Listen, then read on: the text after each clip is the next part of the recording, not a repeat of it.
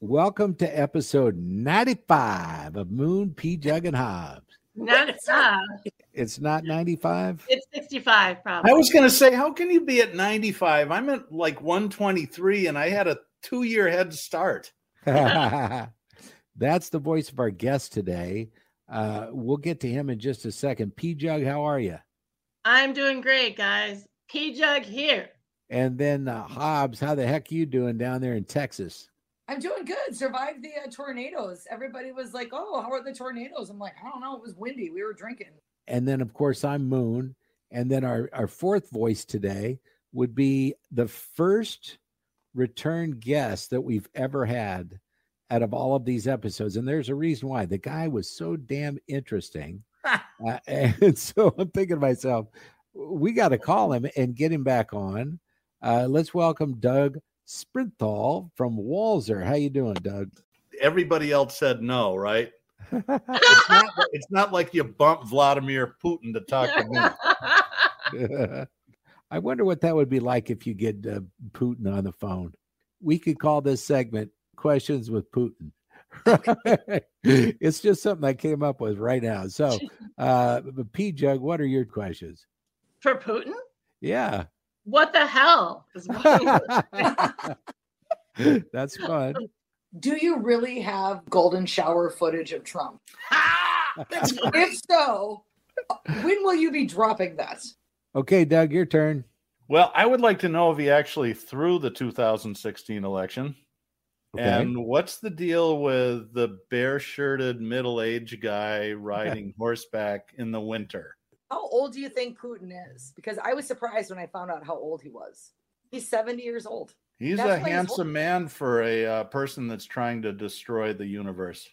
Think he's crazy enough to push the nuke button or not? Pjugg? Yes, I do. Hobbs? No, I think he likes power too much. And then if everybody's dead, he can't boss anybody around. I think it's a great question, and I'll tell you why. It's the American sport to criticize the president, whoever it is, about every single move. But in this particular case, I'm really glad I'm not the president because I don't know what this guy would do. Yeah, he's a loose cannon, no doubt about it. Yeah. My two questions of Putin would be, how do you think that it's okay to bomb buildings that are labeled as having children in them? Okay, that's question number one, because that to me was the biggest heartbreaker of the whole thing, and I've watched a lot of coverage of it. My second question was, would you rather we shoot you in the head with a crossbow or a high-powered rifle? You thought about this a lot. Or is that a little extreme? I have a funny story. As you know, my father sadly passed away a couple of weeks ago, and he was in North Carolina, and it was actually a good thing. He was in a lot of pain, but I don't want to that wasn't the point of the story. We went to the funeral home to meet with the director, and he's the proper Southern gentleman. He's got the white shirt on and he's calling my stepmom ma'am and all this sort of stuff. And we started talking about Russia. And he's a religious guy, and he says in this cool North Carolina coastal accent, you know, the Lord does say, vengeance is mine. But in this particular case, I would like to go over there and just help a little bit. I think that, without getting too political on the whole thing, I think if he goes into Poland and NATO gets involved, it's going to make this just nuts. And I'm scared about that because that could be bad for the whole world. Let's talk about happier things. Doug has been traveling, and I believe Pjugg wanted to ask you about that, right? Yes, Doug. So I heard that you went overseas to visit your daughter. Yeah, actually, it was a really cool trip. So the software company that Walser spun off, that's my real actual job, not just media star. Not this bullshit. Right. So I got to go to Israel for the first time, which was really great. Went to Jerusalem, and it was fascinating. But my daughter is a freshman at the University of London, and I called her up and I said, I was consulting the atlas, and apparently London is kind of on the way back from Tel Aviv. So if you'd like to spend the weekend with your dad, let's set it up. Otherwise, if you're too busy hanging out with your cool English rock star friends, I totally get it, and I'll see you in the summer. So she was maybe just a touch homesick, and she said, oh, come on and let's hang out. So we spent a weekend together in London in November, and it was great to see her. It's only the second time that I'd been to London. It really is a fabulous city. It's what's weird for me as an American is when you see people of different races in London, Black people or whatever, speaking the Queen's English. It's just cooler than hell. It makes me realize that as Americans, we sound like a bunch of thugs. George Bernard Shaw famously said that England and America are two countries separated by a common language. And I think he was absolutely right. But it was a great trip. And it's when your kids start to leave the nest, it's always great when they go, yeah, I'll spend a little time with you. It was a good thing. So thanks for asking. Yeah, that's what we had this last couple of days ago for my birthday. We had all of our children here at the same time. We haven't had that in more than 2 years because of COVID. Yeah. Which is crazy. And, they're all pretty much adult kids now. We got one that's getting married in a couple of months. I got one that works at a tattoo shop that's won't long, and he'll be in grad school for being a psychotherapist.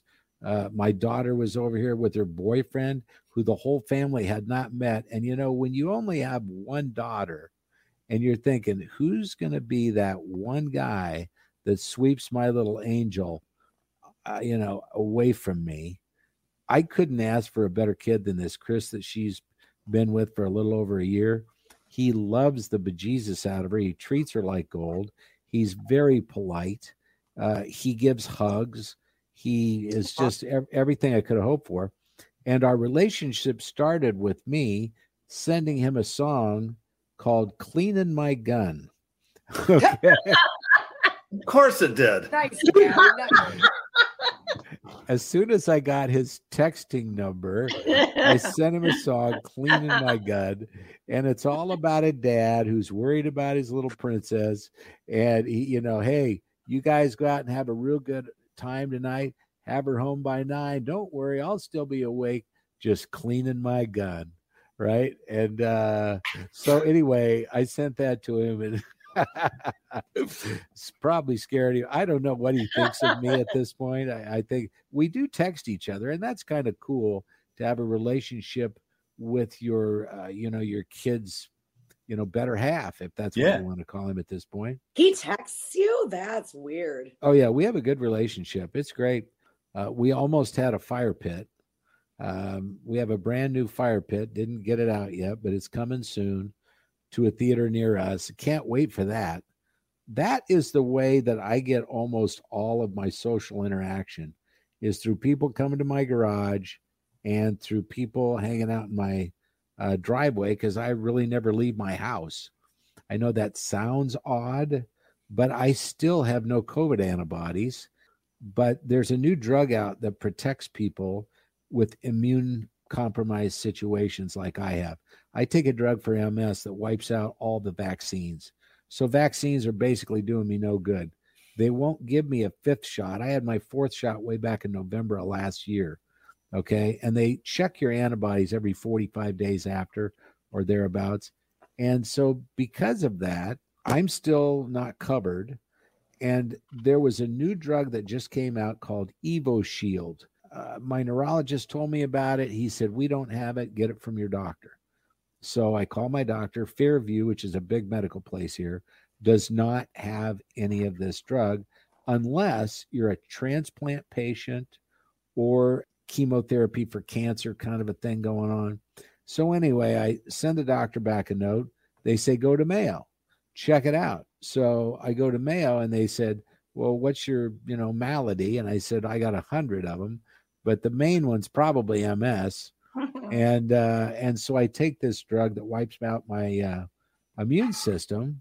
And I heard this drug could help me. And they said, well, with MS, you're going to be tier 4. And I go, well, so there's tiers above me? They said, yeah, transplant and cancer patients. But let me just tell you this straight up front, coming right from the pharmacist at Mayo. There are 10,000 people qualified for this drug. they have 300 doses, and I'm on a lottery. So I'm one of those people that wants to leave my driveway and feel some protection. Masking's completely out the window. I mean, no matter where you go, nobody's wearing masks. The needles that are administering these shots in your hips are like 6 inches long, right? They're intramuscular. So they go into your hips. I've only had to use those before a couple of times, and it ain't fun. I had a drug that I took once, and it was $28,000 for a vial that was a little over 1.5 inches tall. It was tiny. And they gave me 2 of those vials, $56,000 worth of medicine. And then they bring out these massive needles and they say, okay, we're going to give you your shot and make sure you're paying attention because you're going to finish out the dosing. I'm like going, the hell I am, right? I'm coming back here. You're going to do that. I'm not. Oh, it's no big deal. You just take it and jam it into your leg. And I'm like, oh, Jesus. Let's get back to your trip. I wanted to ask you about Jerusalem. Okay, did you go to where it all happened or no? Yes. So here's the deal. We've got our development team is all Israelis. It's like the Silicon Valley was 20 years ago. And some of the big dough investors are Israeli as well. And one of them, born and raised in Jerusalem, he's invested in a lot of startup companies and fabulously wealthy and a really interesting guy. So he's like, we'll spend half a day in Jerusalem. We'll start out with a tour of the Tower of David, which he happens to be on the restoration board, and it's closed to the public. So we get a private tour by him. And if you've never been there, the Tower of David is the fort that overlooks Jerusalem is kind of like down in a valley. So when you're standing at the Tower of David, you look down on it, and then Mount Olivet is which is a big cemetery, is on the other side of it. And he explained the history about all the 4 different factions that were there: the Christians, the Jews, and the Muslims, and it's not the Armenians. What's the 4th? I can't remember. Anyway, so we spend 2 hours with him, and then he hands us off to a tour guide. And Israel had just opened up tourism after being closed for a long time. They really clamped down on COVID. And this tour guide hadn't worked in 18 months. And he was a modern Orthodox Jew. He didn't have the hair, but he had the special underwear on underneath. If you know what Orthodox Jews are, you'll understand what that means.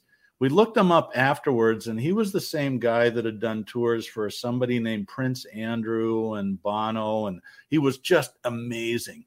So we spent 4 hours touring Jerusalem with him, and because there really weren't tourists there, we kind of had the run of the place. He said, normally you would spend hours in line waiting to see this stuff. And we go down to the Temple of David and the Wailing Wall, and that was really interesting. There's a lot of bar mitzvahs and bat mitzvahs that take place right at the base of the wall. And you have to put on a yarmulke, even if you're not Jewish, just to go through there. And then you go through the Stations of the Cross. And I'm a Christian, and I kind of understood what that was. But when you see it in real life, it's like, holy crap. I mean, you really feel, to steal the line from Hamilton, you're in the room where it happens. Now, in the typical people can screw up everything sort of way, there's a church built where they think Jesus was crucified, right? Which in his time would have been outside the walls of the old city, but now is inside. And the Roman Catholics have this beautiful monument inside and a chapel inside of this big building. But right next to that is the Greek Orthodox beautiful chapel and monument. And neither one of them can agree exactly where it happens. And I was like, it doesn't matter. It's the same zip code. This happened pretty much right here. But it's very special to go there. There was a lot of people in our group that really aren't practicing Christians or really probably atheistic, and just the sense of history of going to that place. It was unbelievable. I would say that if you have the opportunity, go in the wintertime, because it was 75 when we were there. And I guess it's it's in the desert. It's well over 100 in the summertime. And that would be a long 4 or 5 hours. I could have easily spent 2 or 3 days there touring it. So if you get an opportunity, it's really cool. The other thing about Israel, worst drivers on the planet. They're all failed Israeli fighter pilots. No. And they seem to have this idea, the way they merge is the lane dividers are just sort of vague suggestions that nobody actually follows. But if you need to get in front of somebody, you speed up as much as possible, make a 90-degree turn, and then slam on the brakes. It's just like, why are you people alive? But it was interesting. Right. It was a very special trip. I got to ask you about this. Okay, so you're there, you're getting the vibe of what went on all those, years ago. And then you stop and you really examine, could it have been possible for someone to come back from the dead? That was, there, and the stone was rolled away. Yeah. And you start to ponder those things. I mean, and we've talked about it on this podcast before, is there a heaven? Is there something after where we are now? And all of this stuff. And you were at a place where, he who believeth in me shall be saved and have eternal life. That's where it all started, right there where you were. Yeah. I mean, how did you feel about that? I mean, did it make you think about it more often? No, it really, for me, it moves it from the abstract to the reality, I guess is the best way to put it. What about Tel Aviv? I mean, a lot of these names that you're throwing out there, when I think Tel Aviv, I see bombs coming in. It's interesting, because the narrowest part of Israel is 13 miles across. And Hezbollah was launching rocket attacks against Israel. I think it was just about a year ago. And one of the guys on our team who I've become really close to sent me a video of the Iron Dome, which is the Israeli anti-missile defense system, blowing up incoming rockets right over his house. Wow. And we're like, holy crap. And the funny part of the story is I had invited him to be on the podcast that I do with Tom. And I said, man, as an American, this would totally freak me out. And he goes, Doug, you got to realize this is our life. We grew up with this. This is what we're used to. I'm more nervous about going on a podcast with you than I am about Hezbollah firing rockets. And every building that you go to has a safe room. All the apartment buildings, all the hotels. If there's a missile attack, they send you into this room, and they've got concrete and steel walls that are like 3 feet thick. So it's just the way they live their lives, and to them it's normal. But for us, fortunately, America has not been invaded successfully. And I mean, they tried in World War I and II a little bit, but it was just like, yeah, okay. Well, when I first met Pjugg, she was very much into listening to Christian radio. She, went to church a lot. She was very religious and this and that. And I took her straight into the path of darkness. Well, Jesus was tempted too, Moon. So when I try to read the Bible, there's just so much symbolism and so much. It's such a deep book. Yeah. And I don't like to read in the first place. I'm working on the Dave Grohl book that he just released a couple weeks ago. I'm still on page 16 for a month. Hobbs has been on the road. Hobbs is in Texas. Well, we drove. The airfare wasn't necessarily bad, but Doug, you're in the car business. The car rentals were insane. It was like, okay, well, we can fly for $600, and if you want to rent a car for a week, it's $600. And I'm like, So we were like, whatever, we'll drive, we'll take a road trip. So like I said earlier, we missed the tornadoes. We got into town. Yeah, did a comedy show last night at a coffee shop. It was outdoors. It's a coffee shop, but the coffee shops here serve beer and wine, just no hard alcohol. We've had some pretty good barbecue so far. We're going to have some more. It's amazing how many people found out when I was going to Texas. Now they want me to bring back certain things. Sure. And yeah, exactly. So I have to go to Franklin's barbecue, and there's a certain bourbon I've got to get. And Aaron Franklin's barbecue joint. Yeah, I've heard of that. That's supposed to be like the holy grail. There's one that's right by the hotel, and it's called Cooper's. And you go in, and I mean, just racks of meat everywhere, and all these awesome sides. And we had smoked jalapeno mac and cheese that was pretty dynamite, and the brisket was fantastic. When I lived in Texas, I lived in Houston, And in Minnesota, when people want to get away, they either go to Stillwater or they go up to Brainerd. In Texas, if you want to get away, you go to Austin or San Antonio. When I started going to Austin, Austin was nothing. There was no tech boom. There was no millennials. There was no traffic. Yeah, I haven't been here in 15 years, and I cannot believe how different it is. Because the last time I was here was 2007, and it's nuts. It's not the small town that I remember. Not that it was ever small, but it was more like St. Paul. Now it's like Minneapolis, St. Paul, and Rochester and St. Cloud. And, one of the things about these cities that people find and it blows up and it takes away the charm of the city, it takes away some of the vibe of the city. I believe that Austin's one of those. I mean, the infrastructure is strained when you get that many people moving there at the same time. There's a lot of celebrities that choose to live in Austin, like they choose to live in Nashville, like they choose to live in LA. A lot of big stars, you find the ones that are like mega stars, like David Letterman and guys like that. They go to places like Montana where nobody can find them because they've had such a public life.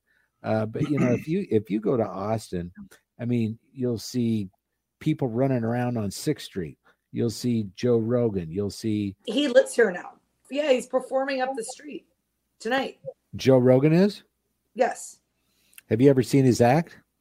No, I have. Well, I mean, I've seen clips, I always thought Joe Rogan was pretty cool. But I never listened to his podcast. And then when everybody started talking about that, I was like, I can't really blame the messenger so much for the people that are like, no, I'm taking my medical advice from Joe Rogan. When I was on the air in Houston, Joe used to come by the show a lot because we did comics a lot and he played there. And so I got to know him a little bit. If you ever want to see something that is completely filthy but hilarious, you need to Google Joe Rogan, Anna Nicole Smith. When you see it, it is one of the most vulgar, but it is really funny. I mean, he's terrible. He's a terrible soul inside, but he's really, really funny. Willie Nelson lived in Austin and has a place there like he does have his other place in Colorado.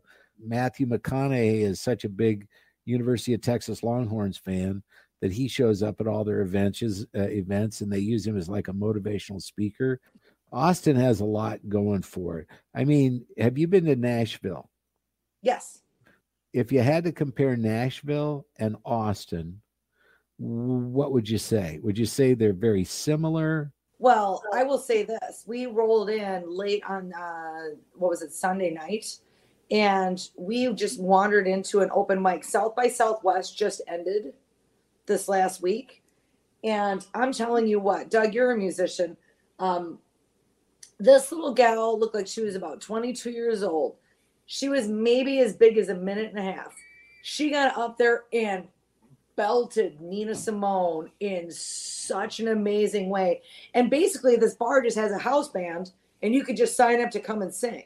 Yep. And I would have stayed there all night if I could have. We were kind of exhausted, but and there was totally this gal that walked in and she had like the look and the hair and the beautiful outfit. And she went to go sign her name up on the open mic and just kind of flipped the hair. And I'm like, oh yeah, she's got it. If we weren't so tired, I would have stayed just to hear her because she clearly was like, you guys are ready for me. But yeah, no, the live music is amazing. Nashville is different, but it's got a lot of similarities, I would think. But I haven't been to Nashville in years. I would pick Austin hands down for the music scene. Nashville is cool, but it's sort of like country music for tourists. It's like Bourbon Street. When Sarah and I go to New Orleans, and it's one of our favorite cities, and we don't hang out on Bourbon Street much. We'll spend a night there, and we have a rule. We'll hit all the bars until they play Brown Eyed Girl or Mustang Sally, and then we leave and we go to the next bar. Yeah, it's usually about 15 or 20 minutes, and they're killer musicians, but they have to play this. Yeah. And so it's like, okay, here's Brown Eyed Girl here. We're out the door, and we'll go to the next place. We'll go to the Blue Door, or we'll go to the Drunken Parrot or whatever it is. And Austin is more a home for up and comers, and Nashville is for established more mainstream kind of country players. We're staying right downtown. We're not far from, we're a block off 6th Street right now. And so my boyfriend, he's never been to Austin, and when we showed up, he's like, you know, if you weren't in a good mood, this would be a lot. It's not bothering me, but man, you know, one of the things we were talking about a lot is how differently they treat the unhoused and the unsheltered people here as opposed to what we do in Minneapolis and St. Paul. I mean, it seems way more forgiving. Like, they just let, if someone, you know, someone's homeless, they'll you know, and they have their little, we've met a gal, she's a couple blocks up, and she's just got her spot, and she's just there. And the cops don't come and kick them out or harass them or any of that kind of stuff like they do, like in St. Paul when they took down, they just came in right before Christmas, not last Christmas, but the Christmas before, and they just took everybody's tent and said, you have to get out. There's just a more forgiving attitude in this town towards that. I don't know if anybody else saw that. I know some people get upset by it. I mean, it doesn't bother me, but. I've never been to Austin, but that's on my list. I'd love to go to Austin. My son's middle name is Austin because I used to spend a lot of time there. Cool. There's actually a nudist beach called Hippie Hollow. Google that. Hey, Doug, are you still in your band? No. Why not? Well, COVID sort of ended that, and I've just been too lazy to play. So, but I did. You told me to bring my guitar, so I actually prepared something for you. What kind of guitar is that? This is a 1991 Jeff Beck Signature Series Fender Stratocaster. So I got to thinking, Moon, who was your favorite musician? Jimmy Buffett. Right. And I'm a Hendrix fan. So I started thinking, what if Jim Buffett and Jim Hendrix got together and wrote a song? Ooh. And I think it would go almost exactly like this.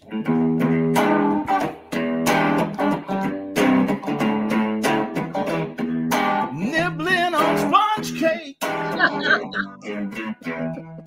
watching the sun bake.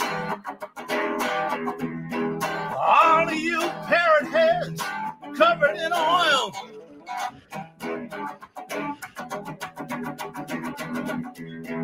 Strumming my 6 string on my fun porn swing. Smell them shrimp, they're beginning to boil. Bubble, bubble, baby. Wasting away again in Margaritaville. Looking for my last shaker of salt.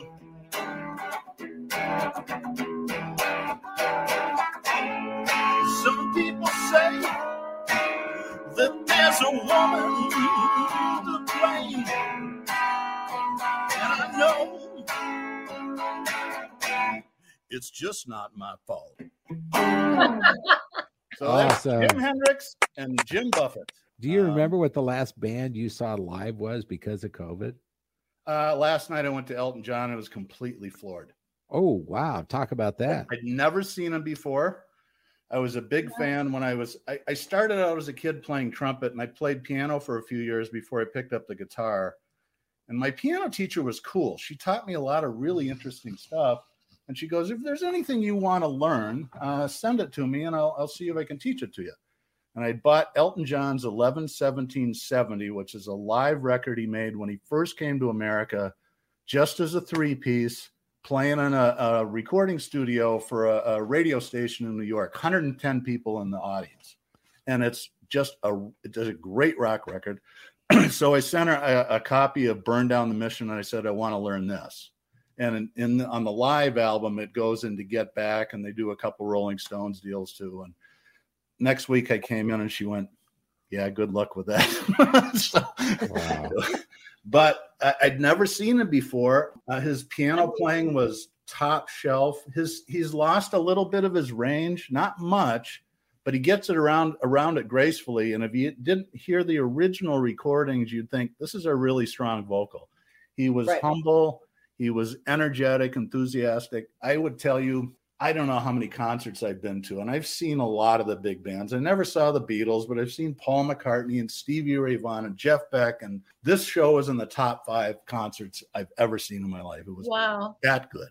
I heard it was great. I wish I could have been there. I've seen him before, but Moon, didn't you insult Elton John? I did insult Elton John. Yeah. This was when I was on the air in Houston. He was doing a AIDS benefit with his friends that played tennis. People you may have heard of, named Billie Jean King, Martina Navratilova. So we get him on the telephone to, have him on the radio to promote the event and sell tickets. And I said, well, you live in Atlanta still, right? And he goes, yeah. And I said, I heard you were a baseball fan. Is that correct?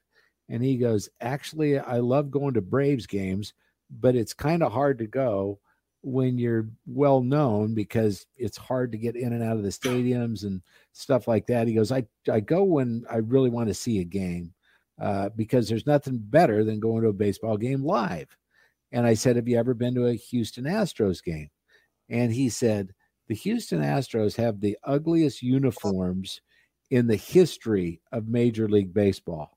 And I said, and that comes from a guy that used to dress up like a duck. And he said, I wasn't playing baseball. That's pretty funny. And we didn't have a way to bleep it, right? So it aired. And so anyway, he hung up.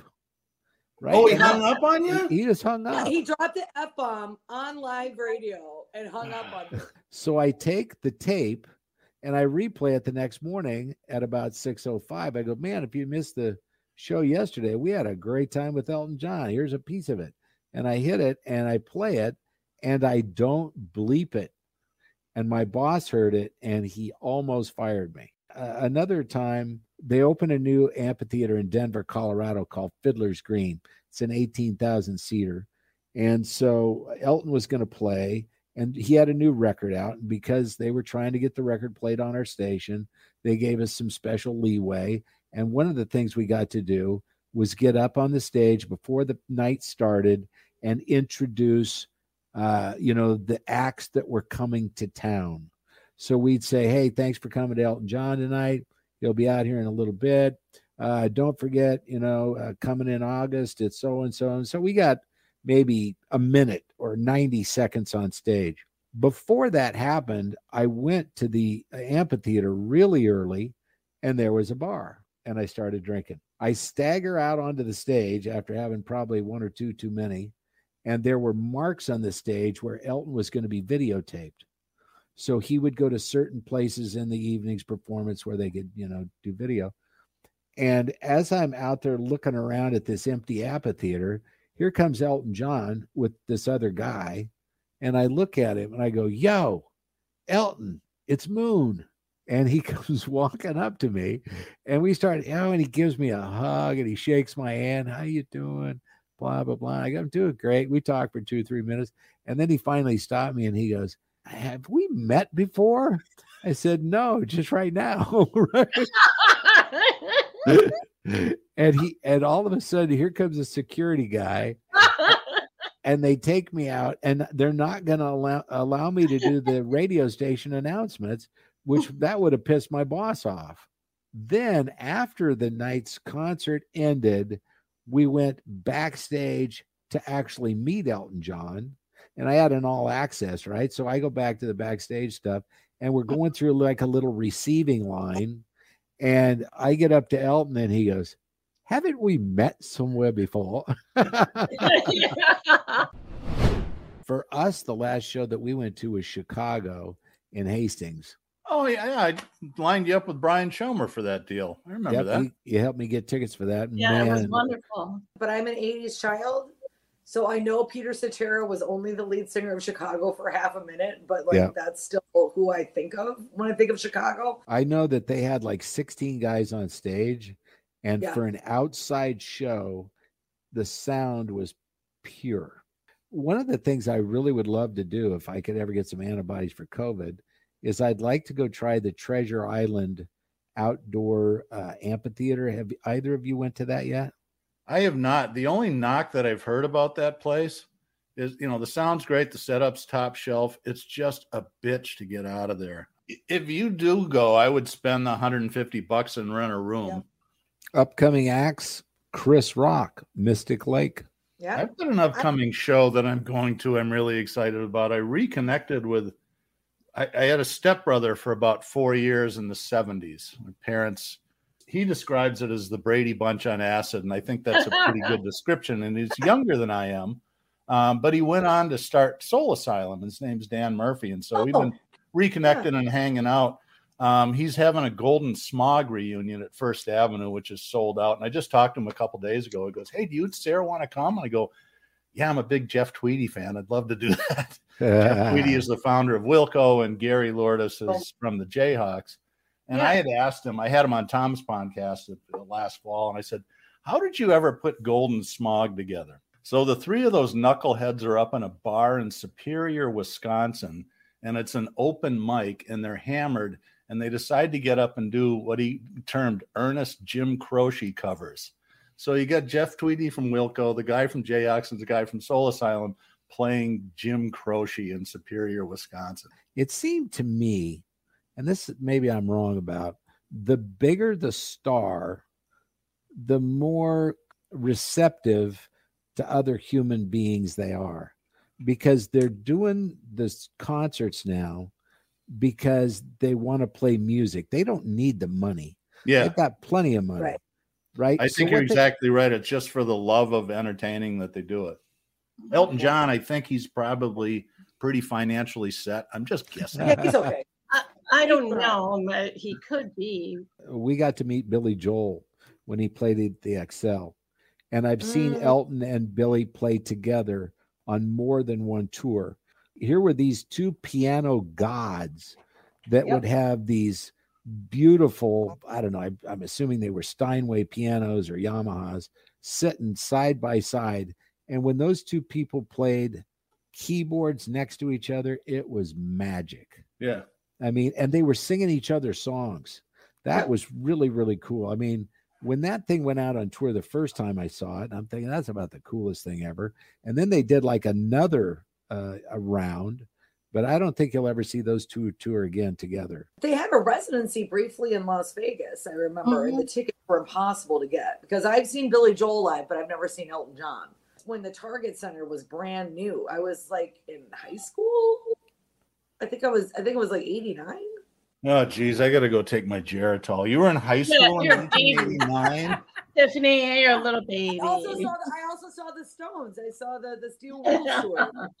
I was at that show. I had a good friend of mine whose uncle was a rock and roll truck driver, and we've got really great seats for the Rolling Stones. In fact, the only backstage pass I've ever got for a big show.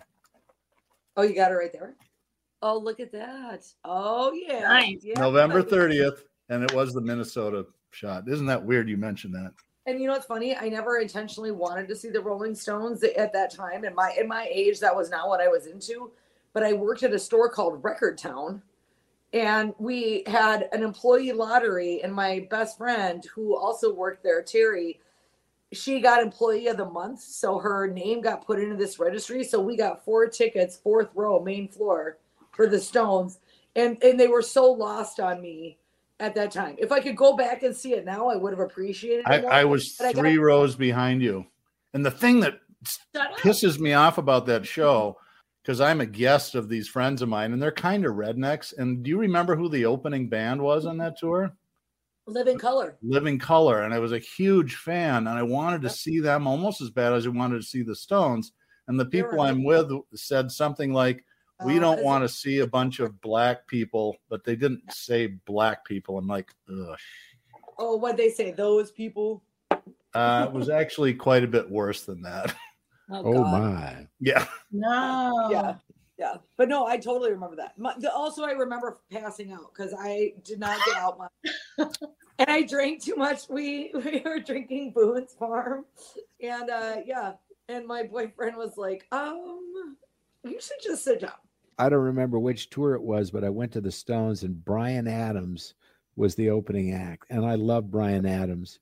and it was a show at the Dome in Houston, which was 70,000 seats. Oh, wow. And I actually had pretty damn good seats. I was in the lower section, maybe, I don't know, 25, 30 rows back, something like that. And I was so jazzed about seeing, Bryan Adams opening for the Stones. I can tell you this, Bryan Adams probably played 10 songs, and I bet you the stadium was empty for 9.5 of them because nobody gave a dump. They wanted to see the Stones. They could care less about Bryan Adams. I mean, summer of '69, I still hear that shit. I just read an interview about that song with him, Tiffany, and it's not about 1969, apparently. No, it's not. He said it for years. It is about what you thought it was about. Yeah. Why you thought it was. Yes, it's a dirty song.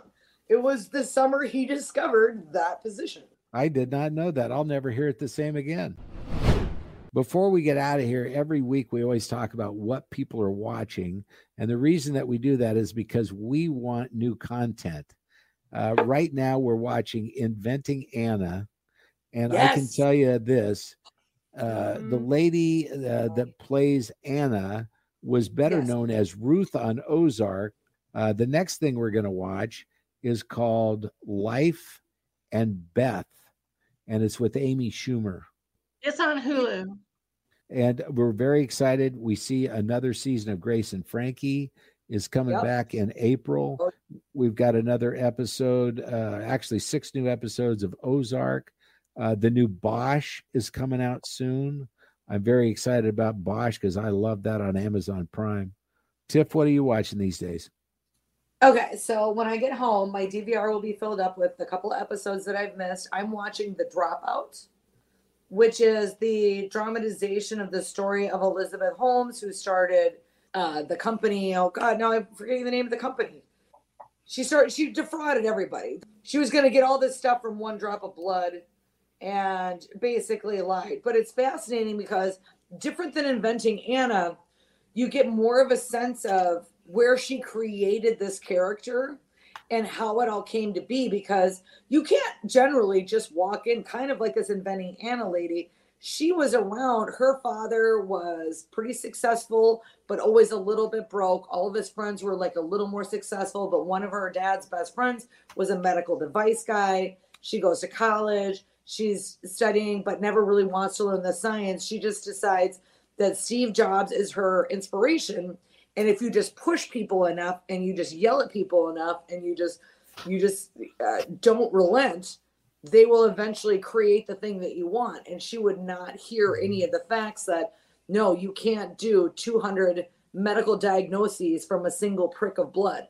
But she realized that she was not going to get FDA approval and decided, well, screw it. Let's just go into retail and start testing on real people, and then entered into an agreement with Walgreens. And it's just fascinating.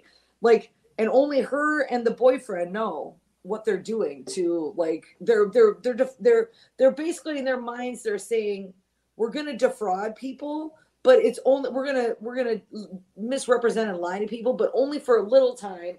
It's just until we actually get the stuff to work. We're just going to lie a little bit. Well, it's just like, you can't get a little bit pregnant. Okay. Very good. And what is that called again? Oh, it's The Dropout. Doug, what are you watching? I've got 2 comedies that I'm just in love with. One is called Space Force.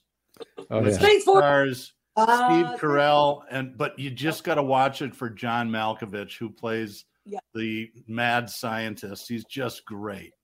And the other one is Murderville, which is a new show with Will Arnett, where he plays a homicide detective named Terry Seattle.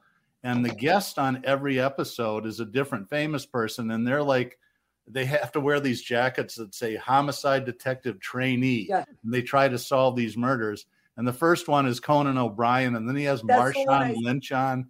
It's really great. I mean, you don't have to think very hard when you watch either of these shows, but they're just, I've been a Will Arnett fan since Arrested Development. And to see John Malkovich do comedy, at one point he's talking to a colleague and she goes, I have an advanced degree. I have a master's from Stanford. And he goes, oh, I think it's just so charming that you think a master's is an advanced degree. And he's kind of getting that kind of Katharine Hepburn kind of delivery, you know, and he's getting older and he talks like this. How old is he now? He's got to be 70, I would bet. And then they even made a movie, Being John Malkovich. Yeah, that's one of those weird Charlie Kaufman flicks that's just great. Yes. All right, there you go. Another episode of Moon, Pjugg, and Hobbs. Thanks, Doug. Yay. Thanks, guys. It was fun. Thank you. Thank you. Thank you.